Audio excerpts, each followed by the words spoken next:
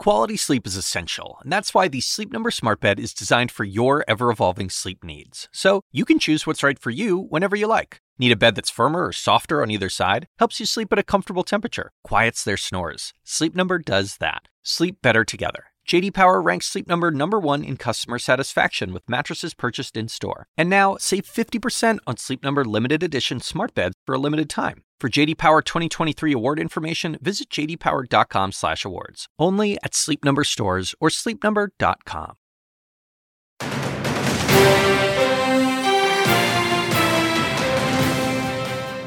Cluster bombs. As President Biden heads overseas to shore up support for Ukraine, he says the U.S. will send them a controversial weapon. It was a very difficult decision on my part. But is it the right one? I'll ask House Foreign Affairs Committee Chairman Michael McCaul and the only House member who voted against the Afghanistan war, Democratic Congresswoman Barbara Lee.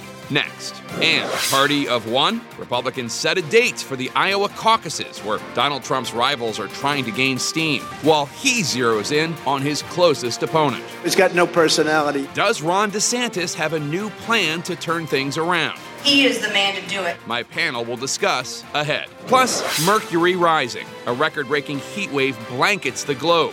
Overseas, Treasury Secretary Janet Yellen pushes China on climate. We have a duty to cooperate. But is any country doing enough to stop the climate threat?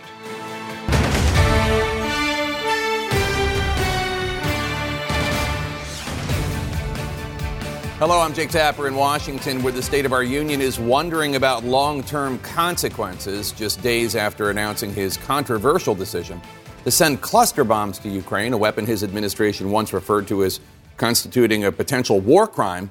President Biden is heading overseas this morning, where he and the larger NATO alliance will face a key test over whether they can remain united as they face down numerous thorny international challenges. Tomorrow, the president starts his trip in the UK, meeting with Prime Minister Rishi Sunak, then visiting with newly crowned King Charles III. Then it's off to Lithuania for what will undoubtedly be the trickiest part of the president's trip. 2 days of meetings with key NATO allies over Russia's war in Ukraine, the refusal of NATO members Turkey and Hungary to welcome Sweden into the NATO alliance, conflicting opinions on curbing China's growing influence. The meeting will require diplomatic deftness with questions about the end game in Ukraine and just exactly how committed NATO is to Ukraine winning the war, all while dealing with President Volodymyr Zelensky's calls to immediately admit Ukraine into NATO. Zelensky told my colleague Aaron Burnett this week that that decision is entirely up to President Biden. Biden told my colleague Fareed Zakaria that Ukraine is not ready to join NATO. Joining us now to discuss, House Foreign Affairs Committee Chairman Michael McCaul, Republican of Texas. Chairman McCaul, thanks so much for being with us. So one of the biggest subjects on the NATO agenda, whether to fast-track Ukraine's push to join NATO. I want you to take a listen to what President Zelensky told my colleague Aaron Burnett this week. The U.S. decide today whether Ukraine will get invited to NATO. This is today's situation, and it's a fact. The majority of the NATO countries support inviting Ukraine to NATO. The majority support. Those who have their doubts look only at President Biden, and he knows that this depends on him. It will be his decision. Do you think President Biden should support an expedited process for Ukraine to join NATO? I think it should be incremental, Jake. I think first, they have to win the counteroffensive. Secondly, have a ceasefire, then negotiate a peace settlement.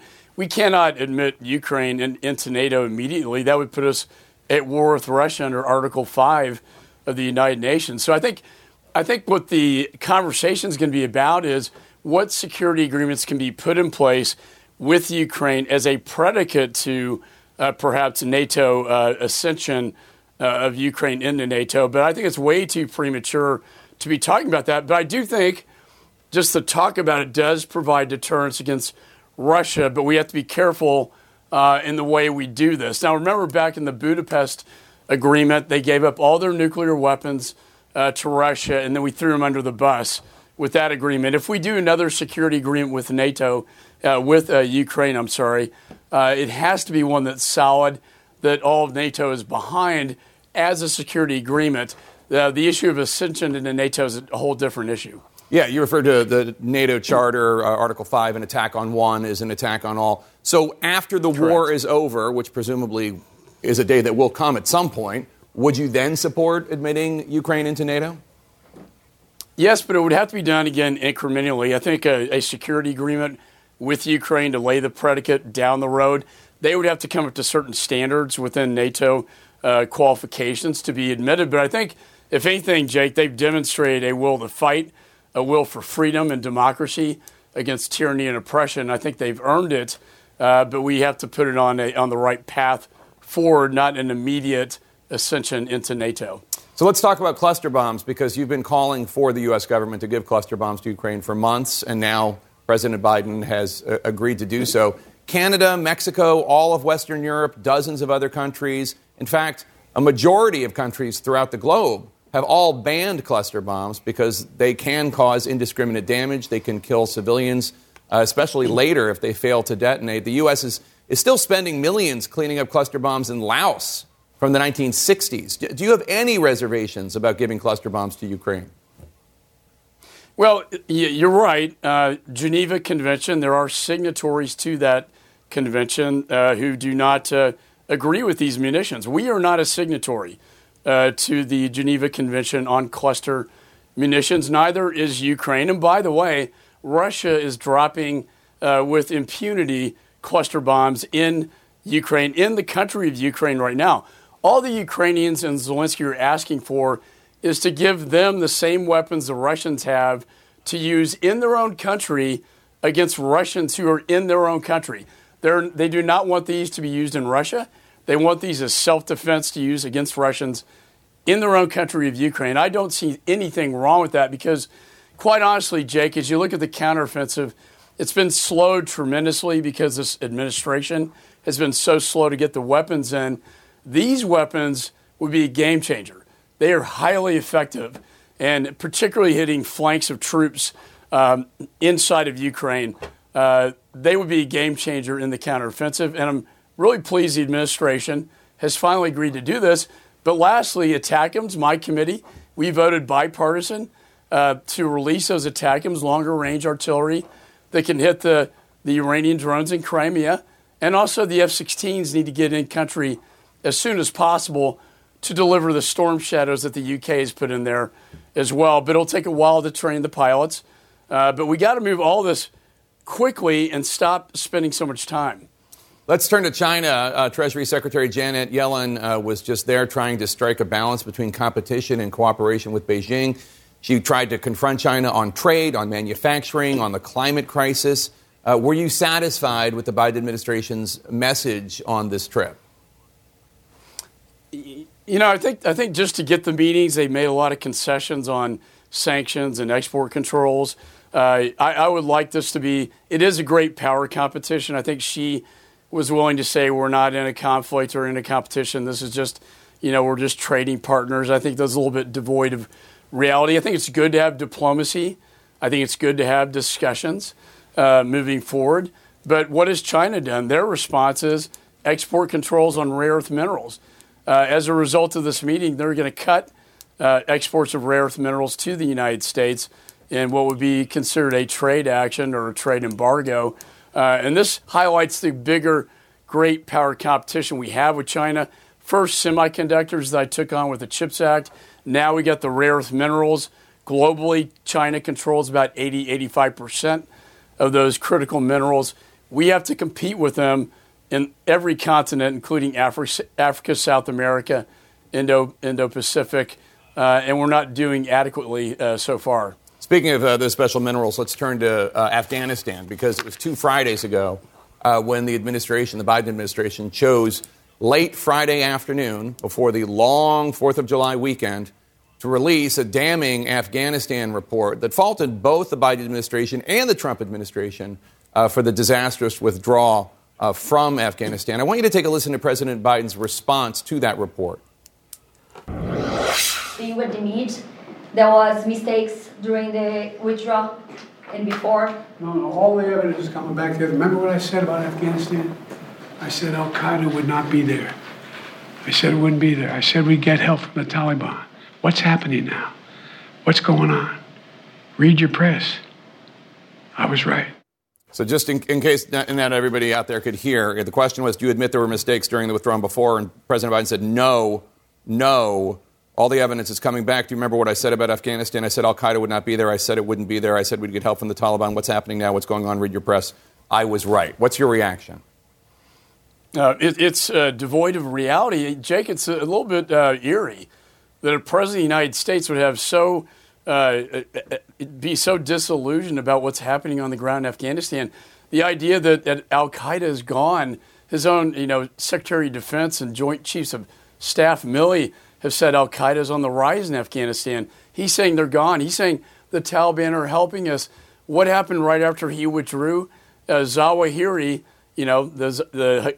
was harbored by the Haqqani network, which is al-Qaeda, essentially. So you got Haqqani, the Taliban, harboring Zawahiri, al-Qaeda, bin Laden's number 2 guy in Afghanistan right after the fall, and now he's saying, I was right, the Taliban's helping us, and al-Qaeda's gone. I just don't really understand it. It's a bit bizarre to me that a president would be so devoid of his own foreign policy, and he just really wants to sweep Afghanistan under the rug. That report was very damaging, found that we should not have abandoned Bagram, where we had over $7 billion of taxpayer weapons left behind, that now, by the way, the Taliban are selling to our adversaries like Iran and the Palestinians against Israel.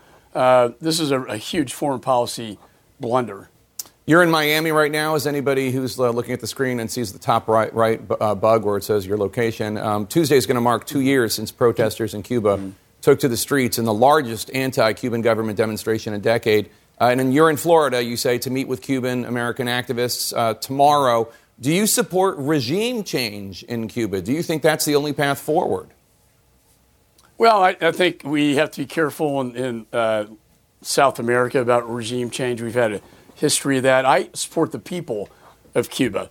I support them. If they want an uprising against their leadership, we should support them in that effort. I will be with them tomorrow. They're very passionate about their country. They want their country back. They want freedom and democracy in Cuba. And what is happening in Cuba right now? China is in Cuba. We have latest reports now that the Chinese are setting up a spy station in Cuba, the likes of which we haven't seen since the Cuban Missile Crisis. And where am I sitting? Southcom in Miami, CENTCOM, which is Central Command, that's all the Middle East. Southcom is Central and South America, our military. JIATF is our intelligence task force in Key West. All these facilities, Jake, 90 miles away from that tiny island from where I sit right here in Miami, 90 miles that can intercept through Huawei and ZTE and a spy station, our intelligence communications. That is a clear and present danger and a threat to the security of the United States, just 90 miles off the coast here. The chairman of the House Foreign Affairs Committee, Congressman Michael McCaul, Republican of Texas. Good to see you, sir. Thanks so much for joining us this morning. Thank you, Jake. Thanks for having me. My next guest was famously the only House member to vote against the war in Afghanistan, and now she is warning President Biden he's about to make a mistake in Ukraine. Congresswoman Barbara Lee joins us next. Plus, Casey DeSantis on the campaign trail in a crucial early voting state. Could she help turn around her husband, the Florida governor's seemingly struggling campaign? Stay with us.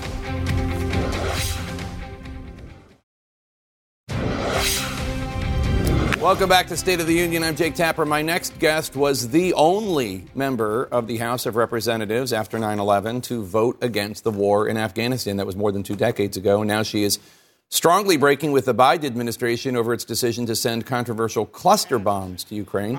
She's warning the U.S. shouldn't, quote, stoop to Putin's level, unquote. Joining us now, Democratic Congresswoman Barbara Lee of California, where she is also running for the U.S. Senate. Congresswoman, thanks so much for joining us. So here's how the White House is trying to justify giving Ukraine cluster munitions despite the risk that they pose to civilians. Take a listen. There is also a massive risk of civilian harm if Russian troops and tanks roll over Ukrainian positions and take more Ukrainian territory and subjugate more Ukrainian civilians because Ukraine does not have enough artillery. That is intolerable to us. This is their country they're defending. These are their citizens they're protecting. And they are motivated to use any weapon system they have. What do you think? Do you buy that argument? What's your response? Nice being with you, Jake. No, cluster bombs should never be used. That's crossing a line.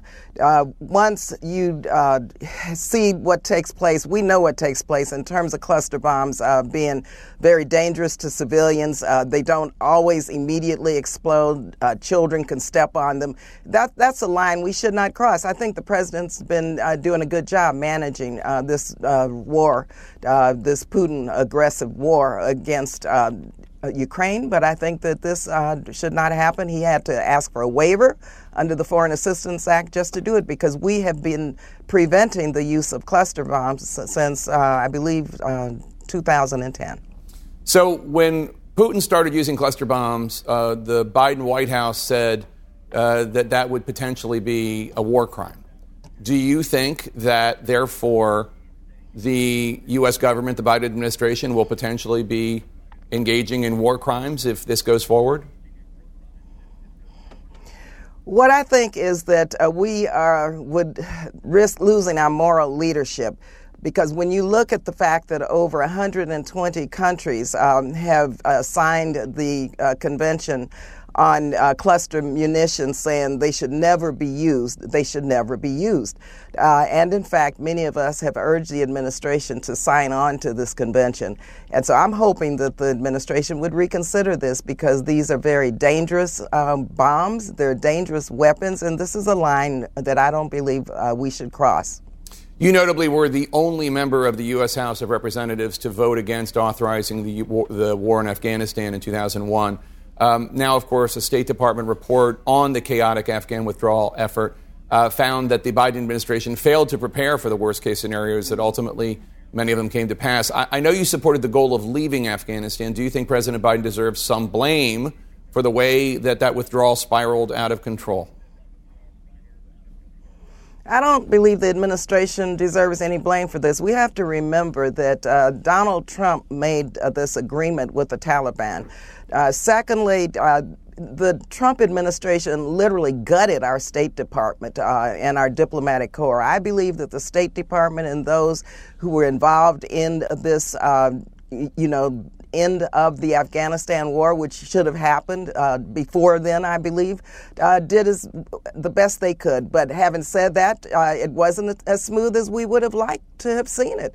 And in fact, we still have to fund our State Department and our diplomats, just like we're funding the Defense Department. I believe that had we stayed in Afghanistan, we'd be there another 20 years. There was no military solution. That's why I voted against that overly broad authorization in 2001, which was a 60-word authorization that set the stage for forever wars.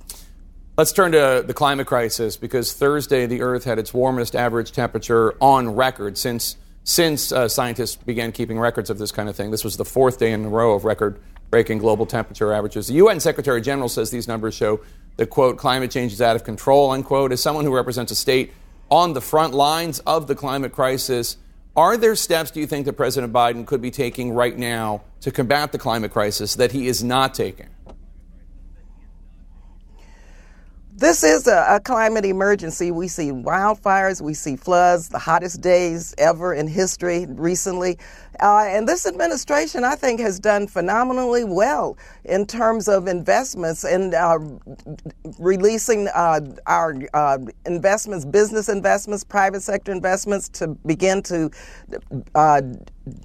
rely on more clean energy economy, making sure that we get away from using fossil fuels and reduce our dependence on fossil fuels. Also, making sure that our water and air is clean by the investments in the Inflation Reduction Act, the CHIPS Act. And so I think that it's important to recognize that we have done everything. The Biden administration has done everything it can, given the political dynamics of the House and the Senate, that we can do. But we have to do a heck of a lot more. We've got to address environmental justice and injustice in communities of color and in low-income and poor communities.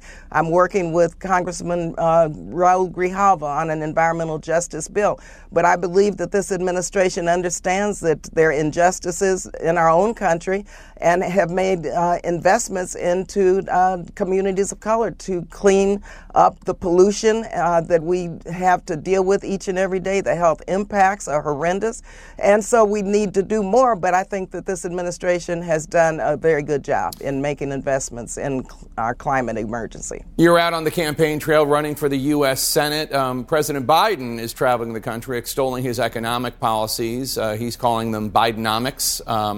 Polls consistently show that a majority of the American people disapprove of the president's handling of the economy. And as you know, and I'm sure you hear from the people out there, they're still hurting from inflation, the high cost of living, income inequality, and more. Are you running on Bidenomics, or do you understand why so many voters aren't feeling the benefits? The cost of living, of course, in California is extremely high. The affordability crisis is high. We have record job growth, but yet job growth and wages have not kept up with the cost of living. And what I am talking about with voters and with people throughout the state is, first of all, in the Golden State of California, we have at least 20 million people who are living one paycheck away from poverty. And so we've got to make sure that we reduce the cost of housing. We have a huge unsheltered population. We have to make sure that we provide for child care for women especially who want to get back into the workforce. And we have to make sure that we fight for a living wage for everyone here in California, because people cannot afford to continue to live here because the cost of living is so high. And so the president, I believe, has done a remarkable job in moving forward this economy and creating more good-paying union jobs. But we have a heck of a lot more to do, especially for states which the cost of living is extremely high and the wages have not kept up with what it costs to live in a wonderful state such as California. You are running for the U.S. Senate to succeed Senator Dianne Feinstein, who has missed dozens of very important votes during her months-long absence from the Senate earlier this year. Questions about her health and her cognitive abilities, of course, have been circulating for years.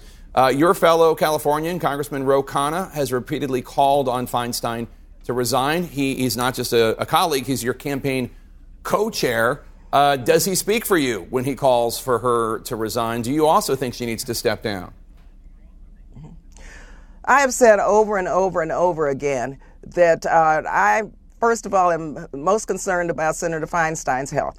She's back at work and she's doing her job.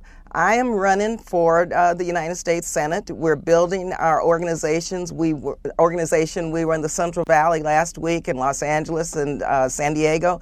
And let me tell you, we've been listening. I've been listening to the challenges that people here in California have of inequality, the cost of living, the cost of housing. That's what's important to me, that people understand that I see them, I hear them, and I'm going to fight for them so that they can have the type of life that Californians all deserve, and that is making sure that they're able to live the California and American dream. That's what I'm doing, listening and explaining to people why I am running and making sure they understand that my experiences, my abilities to negotiate, appropriate, and legislate, which have been proven, will be very useful for Californians when I'm elected into the Senate. And so I'm excited about this campaign that I'm running in. Right, but does Ro Khanna, who's your campaign co-chair, does he speak for you? Look, first of all, I respect my congressman, my friend, Congressman Ro Khanna. I'm speaking for myself when I say that I hope that Senator Feinstein continues to improve. She is back in Washington, D.C., and she is doing her job. And what I am doing is talking to voters and putting forth my record, my experience, my lived experiences, and connecting with people so that people understand that I'm going to be fighting continuously for them for a better life for everyone. Thank you so much for joining us early in the morning there in California. We appreciate it, Congresswoman. Thank you.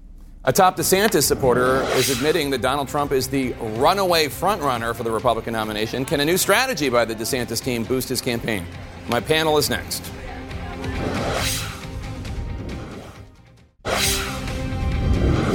became Ron DeSanctimonious to me, and he would be a total disaster. First of all, he's got no personality. You probably found that out because his polls are crashing. I will go out and I will fight for Ron DeSantis, not because he's my husband, that is a part of it, but it's because I believe in him in every ounce of my being. Welcome back to State of the Union. Donald Trump and Governor Ron DeSantis' wife, Casey, on the trail in Iowa. As we learn, the Iowa caucuses have a date, January 15th of 2024. My panel joins me now. Doug, let me start with you. You were the communications director for the 2012 GOP Iowa caucus. Donald Trump lost it last time, narrowly, but he lost it to Ted Cruz. How do you think things are shaping up out there? Well, we typically say with Iowa that it's not determinative. It's what starts to cull the field. If Donald Trump wins Iowa this time, the field is over. So all things are going to come down to Iowa in this case. If Ron DeSantis wins, if Mike Pence is able to 99 county his way into a victory, then we have a wide open race. But if Donald Trump wins Iowa in January, and it's 6 months and 1 week to go, so there's a long time, this race, I think, is effectively over. And so I guess one of the things you're getting at there is the fact that Iowa, the Republican electorate is made up so much of evangelical, conservative Christians who Donald Trump had not quite sealed the deal with them in 2016. How do you think things are going to shape up? Well, I think Doug is right in terms of if Donald Trump wins Iowa, it's over. The question that I have is how many people can still stay in the race until Iowa? You have to fundraise to keep organizers on the ground, to run political ads. And right now, it doesn't seem like a Nikki Haley, a Tim Scott, they're really going to make that mark to last for another, 6 or 8 months. But I do think if a Mike Pence or a Ron DeSantis could even come close, they might hang on until New Hampshire. But at this point, if they don't close the field pretty soon, it's going to be a Donald Trump walkover. And Alyssa, you saw DeSantis' campaign this week. What did you think, and how do you think he's doing? You know what? Ron DeSantis plays well in Iowa. I saw him in New Hampshire, not a place where he's quite as popular. And, to Ashley's point, he goes into the race focusing on Iowa, and he actually will have the money and the momentum, I think, to be in for the long haul. But there has been misstep after misstep by his campaign. Rather than trying to differentiate himself from Trump in something that his best point is electability, except he undercuts it with the policies he's running on. Right. He just put out one of arguably the most homophobic ads I've ever seen that is literally radioactive to women, college-educated voters, every coalition you need to win back to win a general election. So I think he's in the race for the long haul, but I don't know that I see momentum picking up in terms of his polling. Yeah, I don't know about that. I've said this until I was blue in the face, but the more voters meet Ron DeSantis, the less they like him, which is why I think his wife going on the campaign trail is a value added. I have to disagree with Doug slightly. I do believe that the race is over January 15th, which is King Day. I don't know if anybody finds that ironic that the GOP in Iowa is having their primary on King Day, but whatever.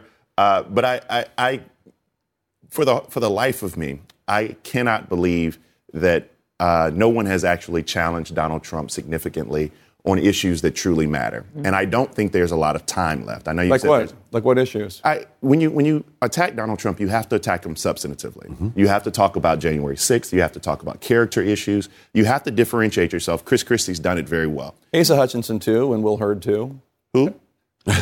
So, I think that my point is that one of these candidates, like a Tim Scott, like a Ron DeSantis, if you're going to have credibility in a platform, you have to be willing to hit him, to your point, on issues that matter. You cannot out-Trump Donald Trump, is my point. I think the word platform here is important. And when I say we have a long time to go, we have a debate in 6 weeks. And until we have debates, we'll have to see if Donald Trump shows up or not. A lot of this is conjecture and being, run online and on TV through ads and so forth. These candidates have to stand next to each other and go after each other. This nomination doesn't go around Donald Trump. It goes through him. Luke Skywalker had to confront Darth Vader. These Republican candidates will have to do the same. I've talked to a number of these Republican candidates, and they're all getting the same advice early on, which is you can't alienate the Trump voters. Don't go after him too much. Go after the policies. The problem with that is they miss the opportunity to differentiate themselves and to define themselves. Nikki Haley, an incredibly talented, politically savvy person, there's not a way to break through because she wasted so much time not going after Donald Trump. So let's talk about going after Donald Trump, because former Vice President Mike Pence, who's also running, is in Iowa. He's putting a lot in Iowa. And he was asked by a voter about January 6th. By the way, we're expecting the Justice Department to move on possible indictments on the January 6th insurrection. But listen to what one Iowa voter had to say to Vice President Pence and his response. If it wasn't for your vote, we would not have Joe Biden in the White House. I did exactly what the Constitution of the United States required of me that day. I kept my oath. I'm sorry, ma'am, but that's actually what the Constitution says. No vice president in American history ever asserted the authority that you have been convinced that I had. President Trump was wrong about my authority that day, and he's still wrong. So what do you think? Well, I thought the question that she posed was interesting, is that she disregarded 70 million other people's votes based on Mike Pence's one vote. And that's because Donald Trump and many people in the Republican Party, to be honest, have done a really good job in lying to the American people about the authority. I also think after January 6th, terrible day, people put Mike Pence on a pedestal for doing his job. And so it made people feel like if you're drinking the Donald Trump Kool-Aid, that he had more power than he did. As Pence said, every other vice president has done this. So why would I be the exception to the rule? But it's the lies that the party has yet to put a stop to, including people in the Republican field right now. I get that it's an extremely low bar. I agree with yes. you. But Mike Pence did exactly what you have to do. That answer had moral clarity. It was extremely clear. He said, look, I'm going to lose this one woman's vote for this decently ignorant question, but I'm going to show people that I can lead. And that's what you have to do in this race. Now, I don't know if this is Mike Pence's time. I disagree with Mike Pence on 99.9% of his policy points, but that's the way that you run for president of the United States. Alyssa, what do you think if there are indictments of Donald Trump and others around him for January 6th for trying to overturn a free and fair election? Do you think that will have any impact on Republican voters? Well, listen, it'll be the third indictment of the former president, and it's his numbers have only gone up with prior. It will depend largely on how this field chooses to handle it. Sure. And this is what requires moral leadership, is for somebody like a Mike Pence to explain why this matters, for someone like a Nikki Haley. But I don't know that that's what we're going to see. So I would encourage the field, if they're there, cling to that and explain to the public why what he did was so unprecedented and undermined our democracy. All right, everyone stick around. We got another panel coming up, another block of panel coming up. President Joe Biden has joked that he's as old as the United States itself. Will that help diffuse voters' concerns about his age and cognitive abilities heading into 2024? My panel returns right after this quick break. President Joe Biden trying to laugh off concerns about his advanced age headed into 2024. My panel is back with me. Effective? What do you think? I mean, there are, if you look at polls, people, including Democrats, are concerned about his age and his ability to do the job because of his age. Yes, it's a very real concern. That is a fact. Democrats share that concern. But I think also Democrats realize that he's our horse and we got to ride him. So that's first. The second thing is there is an advantage Republicans have when it comes to this 2024 election in terms of this new generation of leadership versus the traditional same old Washington. But after Donald Trump wins Iowa, to go back a little bit, that advantage is also disappearing. But on that, I mean, don't Democrats think that Donald Trump is an existential threat to American democracy? I even personally think yes. so. So why are you guys staking that on the back of an 80-year-old man who everyone has concerns about? Well, so game me out on this, because I've had this conversation a million times. So then what? So what's the alternative? Exactly. What do we do? I mean, you guys could have a nominating process. It would seem like I would think that if you were so worried about the future with Donald Trump as president again, you guys would put up a better. I'm engaging in the primary to try to put someone up. That's the only detraction. I mean, you have somebody who, and we can get into a policy discussion, but you have somebody who's actually implemented tangible and in many times bipartisan policy positions that many Democrats love. And so I'm not going to retire the horse simply because he's run a few races. Yes. I think one of the things that's, I'm coming right to you, is one of the things that's motivating him, in addition to the fact that, like, let's be honest, every single president has a very healthy ego, but beyond that, he probably thinks that I think he thinks he's the only one that can beat Donald Trump. That he would step back today if he thought Vice President Harris or Secretary Buttigieg or whomever could do it, but he thinks that they can't. Joe Biden has had a pretty successful term in office. He got infrastructure done. He got bipartisan gun reform done. He got us out of the pandemic with getting vaccines in people's arms. He is doing the right thing on Russia and Ukraine and not potentially letting a dictator take over. When you have a record like that, you run again for re-election, and every other president has. And the reality is the reason why he thinks he can beat Donald Trump is because he did beat Donald Trump already. And so it's not Democrats' responsibility to put somebody else up on the top of the Republican ticket. It's Republican voters to see, yes, Donald Trump is an existential crisis to our democracy, so don't nominate him and then let the race play out. But, like, it's not fair to, and I agree with Bakari. Yes, people know his age is a problem, but Donald Trump is no spring chicken either. You know, he's 4 years younger than Joe Biden? Yeah. And those are the two front runners. And also, Doug, what's interesting is my favorite group of voters out there are the double haters. They don't like Biden and they don't like Trump. They're my favorite because they're so important. The double haters in 2016 went for Trump over Hillary.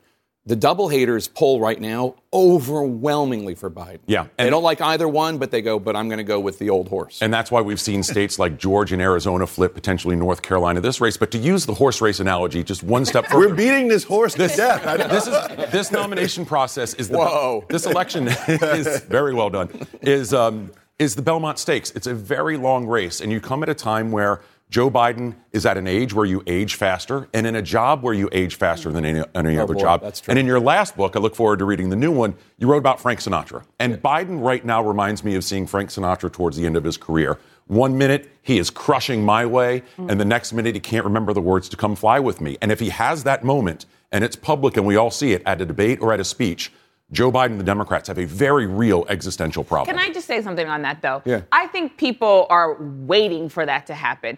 People have mistakes. We all are on television and sometimes read the wrong line or say the wrong thing. It's what humans do. We're not robots, thank God. Sure. We're not chat GPT. And Biden was pretty gaffe-prone before. Yes, exactly. And so I think everyone is putting too much on, I don't know, I trip once a week as well. We don't want it to happen. We don't want to see our leaders also happen. Republicans. But just one more. I also think that he is, Biden is handicapped a little bit because for the last two presidents, we have had superstars. Whether you buy a ticket to their show or not, Barack Obama was a once-in-a-lifetime generational leader that you just loved, right? Either you hated him or you loved him. Donald Trump is the same way. That's why 50% of your party still wants him to be president. They're celebrities. Joe Biden is not a celebrity. Joe Biden is a politician. The bar is also, they set the bar extremely low. And I think Republicans make that mistake often. They're like, oh, my God, he's so old that he can't put a sentence together. And then when he sits down with somebody like Fareed Zakaria and is actually coherent, everybody's like, oh, my God, he actually can. So that's. You can't lose in this conversation, though, that you have a historically unpopular vice president and Vice President Kamala Harris, who's pulling beneath the top of the ticket, Joe Biden. Usually the VP's job is do no harm and give people confidence that you could step in the next day and become president. That could be a drag on that. Someone like me who's a neither-sider, that's a drag on the idea. First of all, I got to address the first part. I mean, she's also the first vice president of the United States that doesn't look like any of the other ones that came before her. And so the first woman, the first person to call her. Correct. And the media is struggling and figuring out how to cover her, as well as she was trying to figure out how to do the job well. Mm-hmm. And the vice presidency is not a job usually that comes with the glitz and glamour. She's not held to the same standard of Mike Pence. She's not held to the same standard of Joe Biden. So I want to clarify that. All right. Or last. Wonderful conversation. Thanks, one and all, for being here. Coming up next, something I'm proud to share with you all after years of hard work. Stay with us. If you will indulge me for one moment. Summer is here, which makes it the perfect time to pick up a new book. And I humbly submit you might like my new thriller, All the Demons Are Here, which comes out Tuesday, and I hope you'll pick up a copy. It takes place in the wild 1970s. The main characters are the kids of the protagonists of my previous two novels, Ike, a Marine who's gone AWOL, he's in Montana, and his sister Lucy, an aspiring journalist in D.C. on the hunt for a serial killer. I tried to interweave all sorts of real people and politicians and events from that era into the mystery and the plot, such as 70s icon daredevil stuntman Evel Knievel. In the book, Ike works for Evel Knievel. He's on his pit crew in Montana. 1977 is, of course, also the summer of Sam, the infamous serial killer who terrorized New York City. It's a story that helped propel the rise of tabloid journalism in the U.S., which the character Lucy deals with. She works on a tabloid in D.C. owned by a Murdoch-esque magnate. The book includes various 1977 moments, Star Wars, UFO sightings, the opening of Studio 54, a celebrity discotheque that changed New York nightlife.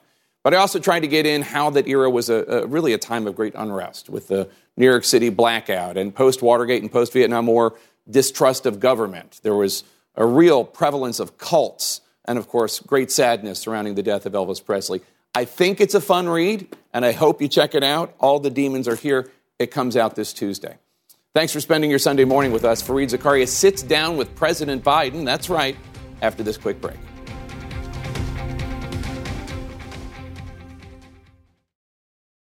When you work next level. And when you play next level. And when it's time to sleep, Sleep Number smart beds are designed to embrace your uniqueness, providing you with high-quality sleep every night. Sleep next level. J.D. Power ranks Sleep Number #1 in customer satisfaction with mattresses purchased in-store. And now, the Queen Sleep Number C4 smart bed is only $1,599. Save $300 for a limited time, only at Sleep Number stores or sleepnumber.com. Prices higher in Alaska and Hawaii. Quality sleep is essential, and that's why the Sleep Number smart bed is designed for your ever-evolving sleep needs. So you can choose what's right for you whenever you like. Need a bed that's firmer or softer on either side? Helps you sleep at a comfortable temperature. Quiets their snores. Sleep Number does that. Sleep better together. J.D. Power ranks Sleep Number #1 in customer satisfaction with mattresses purchased in-store. And now, save 50% on Sleep Number limited edition smart beds for a limited time. For J.D. Power 2023 award information, visit jdpower.com/awards. Only at Sleep Number stores or sleepnumber.com.